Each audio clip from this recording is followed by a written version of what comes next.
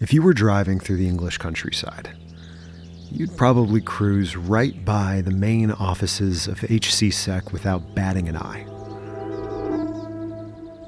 It's this big red brick building off the highway on the outskirts of a town called Banbury, nestled in a scene one, scene 'em all kind of office park.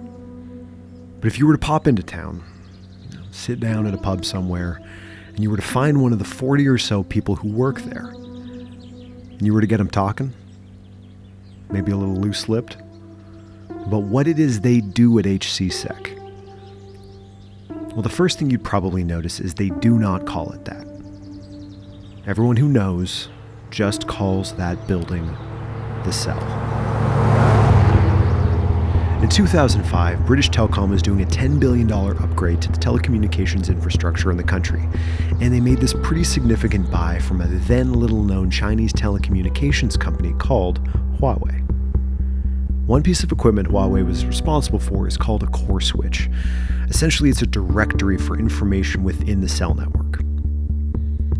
Over the years that followed, British Telecom started noticing a disproportionate amount of what one employee called chatter coming from these Huawei core switches. They were sending something, some data, somewhere. And without digging deep into the code of that hardware, they couldn't figure out what. See, at the time, there was technically no law saying that British Telecom had to tell the British government that they were buying equipment from a company that could have potential ties to a foreign government. But when the authorities found out what these boxes were doing and who they had bought them from, and that they were already installed and in use all over the country, well, the government decided that, if the only way to know what this equipment we've already bought and installed is doing is to peel it apart, that's what we're going to do. The Cell, the nickname of the Huawei Cybersecurity Evaluation Center, was the operation tasked with hunting for backdoors and security vulnerabilities inside of Huawei equipment. And the Cell was funded by Huawei. Their logic was, since this is a problem caused by this company, we're going to make them pay for the solution. A cybersecurity task force funded by the organization they were tasked with investigating. And over the years that followed, as scrutiny into Huawei spread around the world, some pretty obvious questions began to emerge as to whether this arrangement was basically just Huawei policing themselves. With customers in Europe, the Americas, Africa, and of course China, Huawei claims to connect a third of the world's population. They are a global superpower knit into the fabric of modern communications in the digital age all over the world. And they're also a really easy case study into this much larger question of what it means to get our technology from a company with allegedly very deep ties to a government with a robust technological surveillance network. I don't know if that pub in Banbury is open right now. And if it is, if there's anyone sitting at the bar. But if it is, and if there is, and they're one of the 40 or so people who work at the Cell, they're almost certainly talking about one thing. The fact that just this week, the United Kingdom placed a blanket ban on 5G infrastructure from Huawei across the country. And the stuff that's already installed is going to be purged by 2027. We wanted to understand a little bit more about this company that's become an emblem for this much bigger question. So this is our brief history of Huawei and their quest to connect that last 2/3 of the world. Here on Hacked.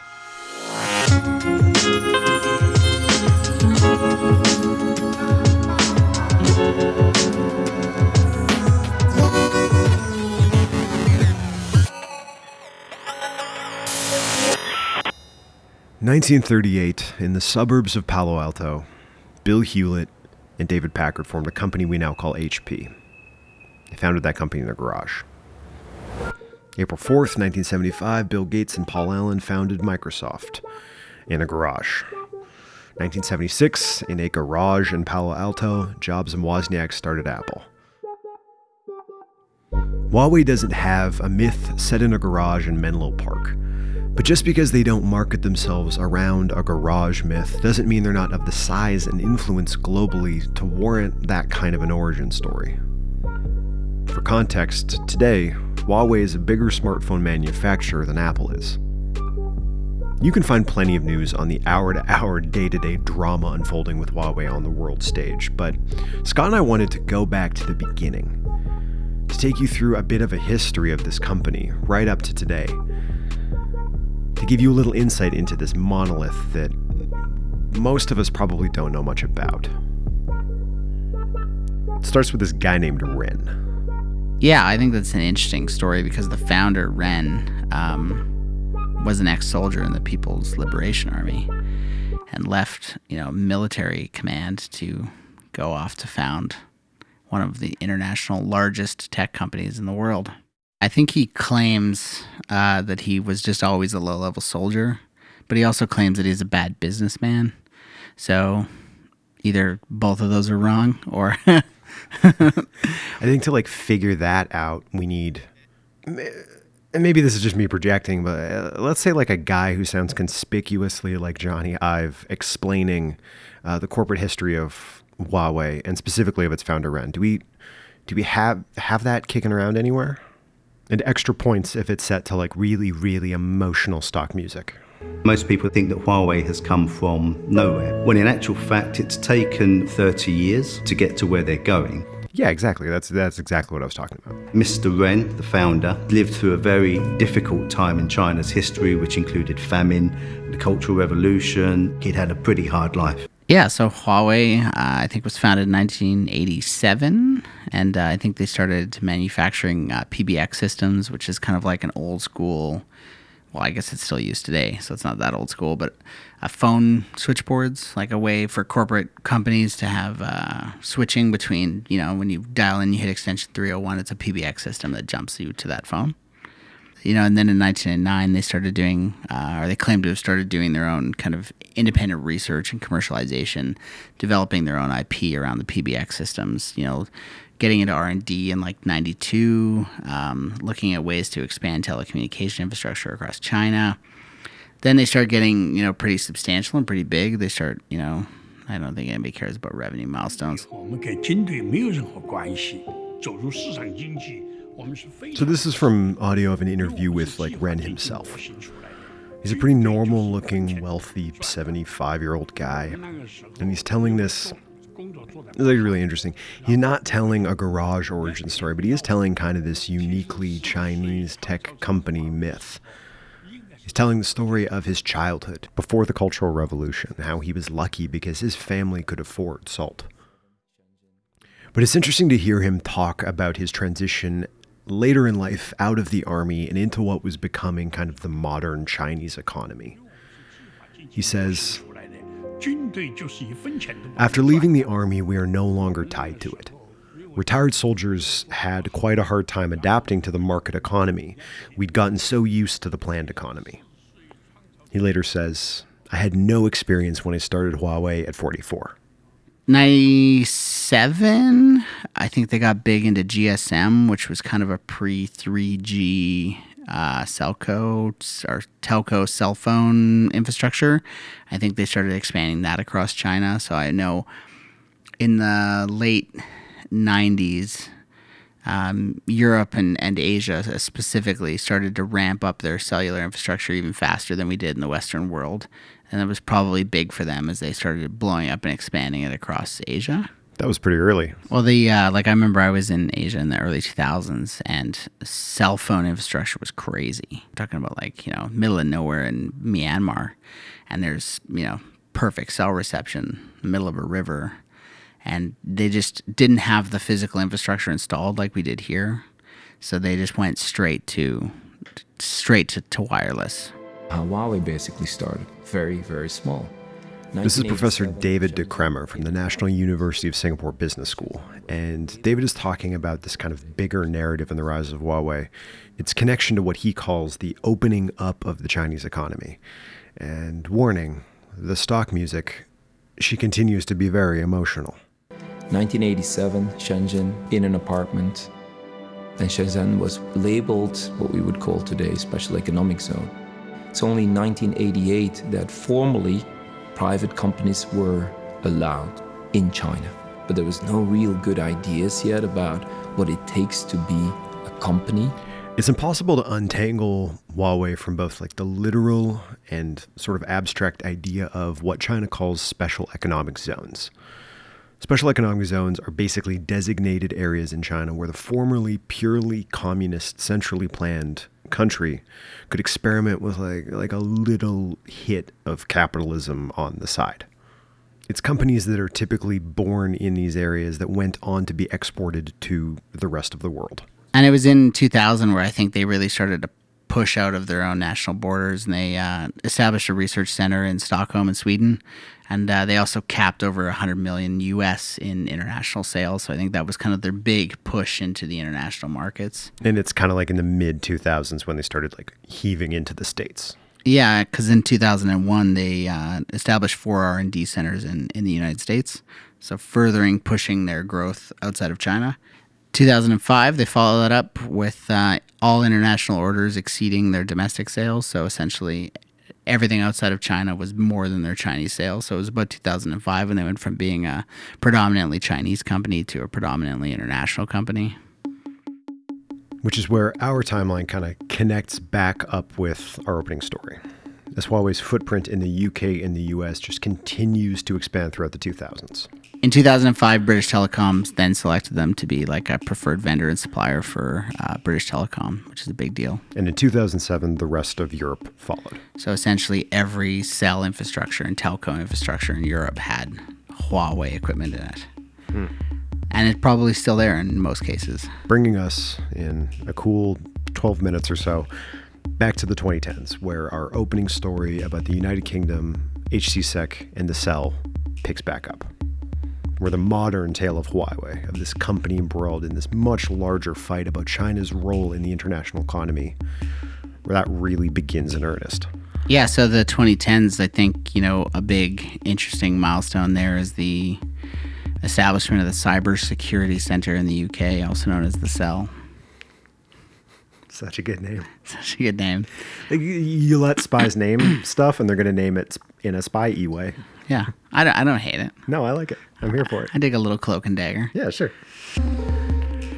That really, I think, sets the tone for sentiment towards major telcos being like, and national infrastructure security commissions and councils and stuff being like, huh. You installed what? Where? Doing what? What company with strong ties to what country's government is in charge of what of ours? I think that becomes a real strong question, especially because, telecommunications, obviously, we become more dependent on it in the last 20 years than we ever have, especially with things like smartphones. But I think telecommunications and communications between people has always been seen as a critical infrastructure piece. And disaster preparedness, war preparedness, economy, everything requires communication. So to hand the keys to that over to a party that you might not trust, I'm not saying you should or shouldn't, but might not. Maybe not the best idea. And that's when things just completely take off. I think that's kind of, you start to see the hockey stick go up. In 2012, the U.S. Congressional Panel has an official warning about the company and also ZTE about them posing a national security risk. That's a big deal. Kind of didn't really hear much dialogue and discussion about it. The CIA comes out in 2013 and openly states that Huawei is spying on behalf of the Chinese government. Now that they've rolled out to most major infrastructure, telco infrastructures across the world, that's a pretty big claim, especially when they have so much, footprint. Since the very first 1G systems in the early 80s, there's been a new generation of wireless mobile telecom tech coming out every decade or so. There's 2G in the 90s, 3G in the aughts, 4G in the 2010s, the decade when, as Scott just explained, Huawei was really starting to be scrutinized in the West. So it's right as that I like the hockey stick metaphor of Scott's. Right as that hockey stick of attention is really starting to angle up in 2018, when the battleground in which modern trade tiffs with Huawei are being fought emerged. Talking about 5G. Yeah, at the same time in 2018, that's kind of when, we're living in 4G world, and we start talking about 5G world, and we start talking about broadband cable speeds in our phones, start looking at all this good stuff, and Huawei's got the key for it. And then all of a sudden you've got a bunch of national security councils being like, maybe not. So after a decade or so of investigating Huawei technology while still using it in their infrastructure, all at once, a whole bunch of different governments around the world start taking tangible action in 2018. They start making formal statements about their findings and hard decisions about using Huawei gear in their infrastructure. And it's like, I feel like at that point, you started to see discussions of the company in the public discourse as kind of like an exponential growth. Like, it wasn't very much back then. Nobody was really talking about it. And then, once you hit 2017, it comes up much more. And like today, I feel like it's an endless stream. It's like I can just literally Google their company name, hit Google News, and get like 20 articles in the last hour because it's such a relevant topic right now. The UK government had a report in 2018 that said they had limited assurance that Huawei's broadband and mobile infrastructure wasn't posing a threat. Limited assurance. I think that kind of begins the headache. August 2018, Australia comes out and says Huawei and ZTE will both be excluded. I always forget about ZTE, but they were a large player in this too. Huawei and ZTE were excluded in the 5G rollout in Australia. Wouldn't be included, so that was 2018. I know they've officially come out, and that's a hard line of the quote-unquote Five Eyes now, or most of them except for Canada. While Canada hasn't passed any kind of official legislation against Huawei tech, the next big kind of milestone in the story does involve Scott and my homeland. And we show up on the scene in a very, very dramatic way. It is the arrest that sent shockwaves around the world and through markets as Mounties arrested Meng Wanzhou, the chief financial officer of Huawei, the Chinese tech giant. And then I think the big, especially for us here in Canada and the States, wherever you're listening to this, is one of the major news stories of 2018 around this, is Canada, on the request of the Department of Justice in the United States, arrests the CFO and daughter of Huawei's founder at the Vancouver airport. Meng is often called the queen of China's tech industry, but the RCMP arrested her as she tried to change planes in Vancouver earlier this month. Pretty controversial. We executed it, arrested her. She's still here in Canada. She hasn't been deported to the States, I don't believe. Even though she's still essentially being held on house arrest. Meng is now facing extradition to the U.S. China has denounced the arrest as a serious human rights violation. So why did Canada make the arrest, and will China retaliate? So basically what happens is the United States charges Huawei CFO Meng Wanzhou with wire fraud, violating American sanctions against Iran. Meng is passing through Canada, which has an extradition agreement with the U.S. So, in an airport in Vancouver, the RCMP arrests her. As of right now, she's here in Canada awaiting trial for extradition, but the arrest is a major point of conflict between Canada, China, and the U.S. Well, I think if what's happened is a request was sent in through the U.S. for extradition, we take that very seriously, no matter who it is. I think sometimes we cringe knowing that there will be political ramifications, reverberations, but this is how we operate. There's been a bunch of weird things, like there was a bail hearing or a trial or something, like a small court proceeding in relation to the trial, and a random third-party numbered company hired a bunch of actors to go fake protest this bail hearing, holding signs being like "Free Meng" and like "This is oppression" and all of this stuff. So they hired this group of young millennial actors to go essentially protest, and told them that it was essentially a motion picture or a tryout. So weird things like that. And then, to put a pin in a truly buck-wild year for Huawei, we kick it back over to the UK one last time when Defense Secretary Gavin Williamson got sacked over charges that he leaked information regarding Huawei's push to provide 5G infrastructure within the country. Williamson, for what it's worth, denies the accusations. It was kind of shocking just because their technology was going to be used in the critical infrastructure. Like, that was big enough that somebody needed to leak it. And also, because they thought he leaked it, they fired him or like removed him from office or forced him to step down. I'm not sure what the terms were, but yeah, kind of a lot of big things happening without a lot of discussion about why. You know, we're arresting CFOs, we're firing ministers, there's whistleblowers, there's, you know, all of these things going on, and not a lot of people coming out to say why. Nobody's saying why. So when you're reading about this stuff, about what it would mean to have compromised cellular infrastructure installed in your country, the word threat comes up a whole lot. And it's not immediately intuitive what that actually means.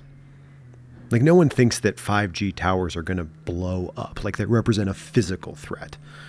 No reasonable person thinks they could, cause a pandemic. So when we say threat, what is it we actually mean when we're talking about Huawei? We're going to talk about that right after the break.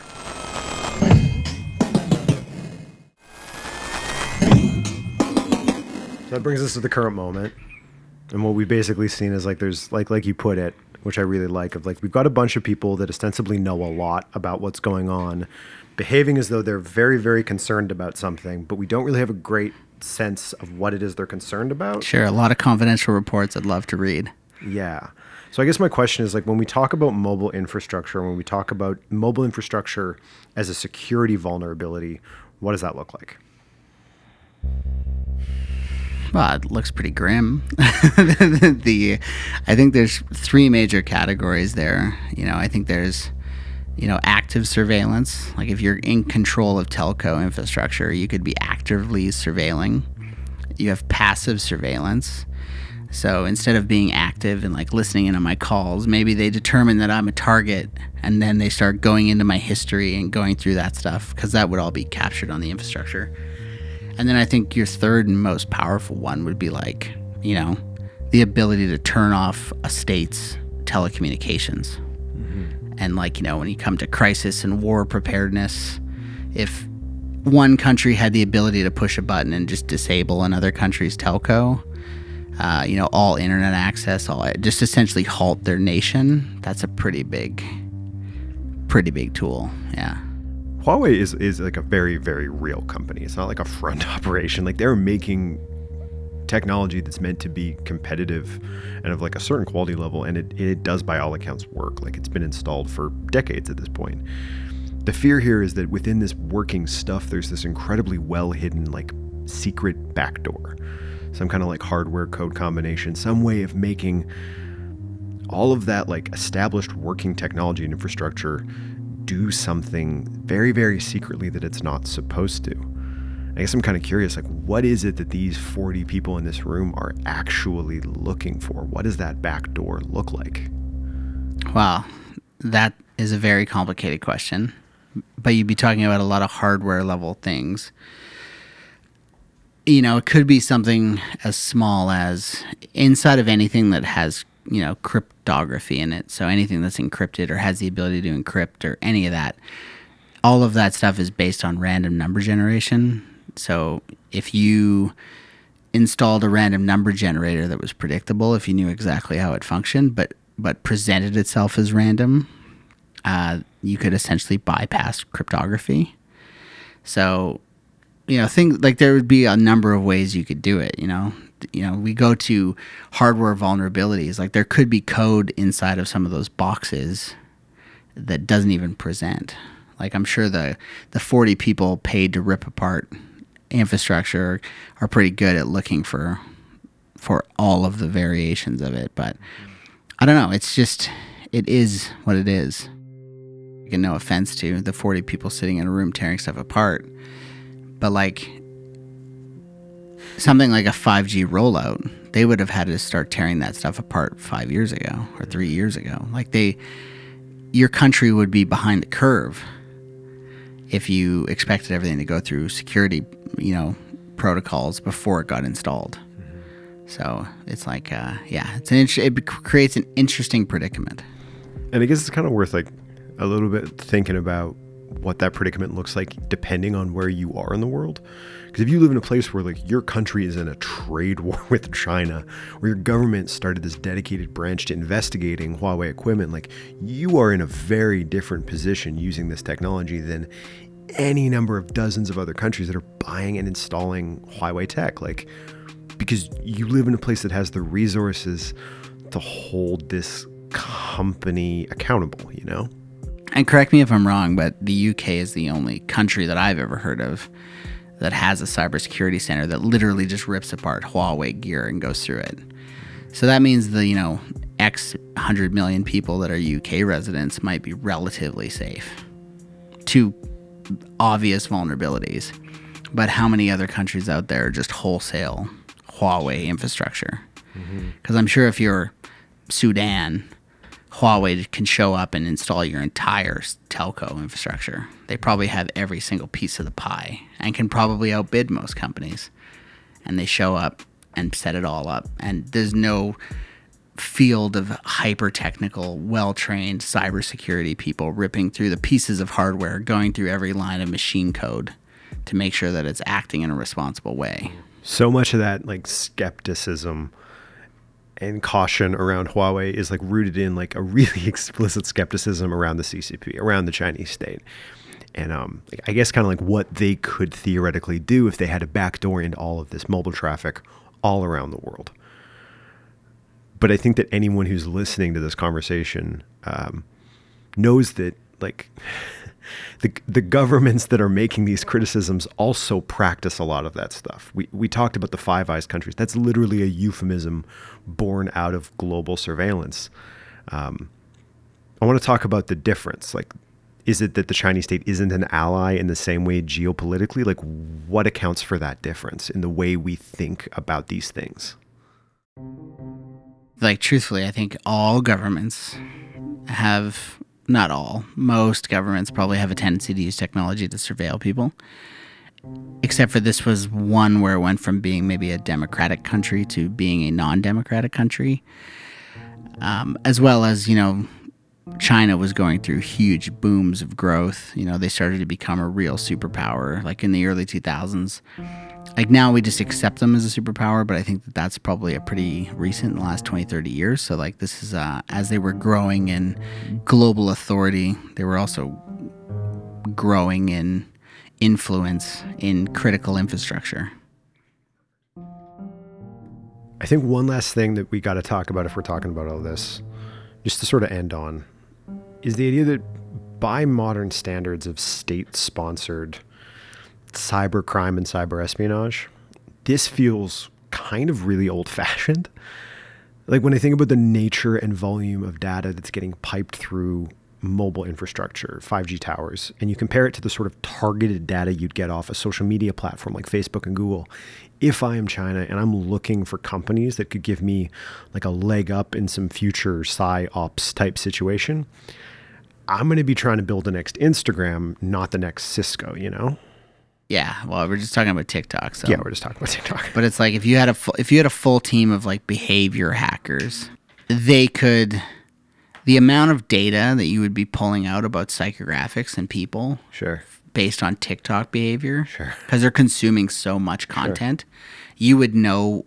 You would be able to make a beautiful map of what you would need to do to resonate with specific demos and specific psychographics. Like, so if you're hell bent on fucking with the world, and especially fucking with specific parts of the world, like conservative leaning white males of America, like knowing exactly what resonates with those people would be very valuable. Sure.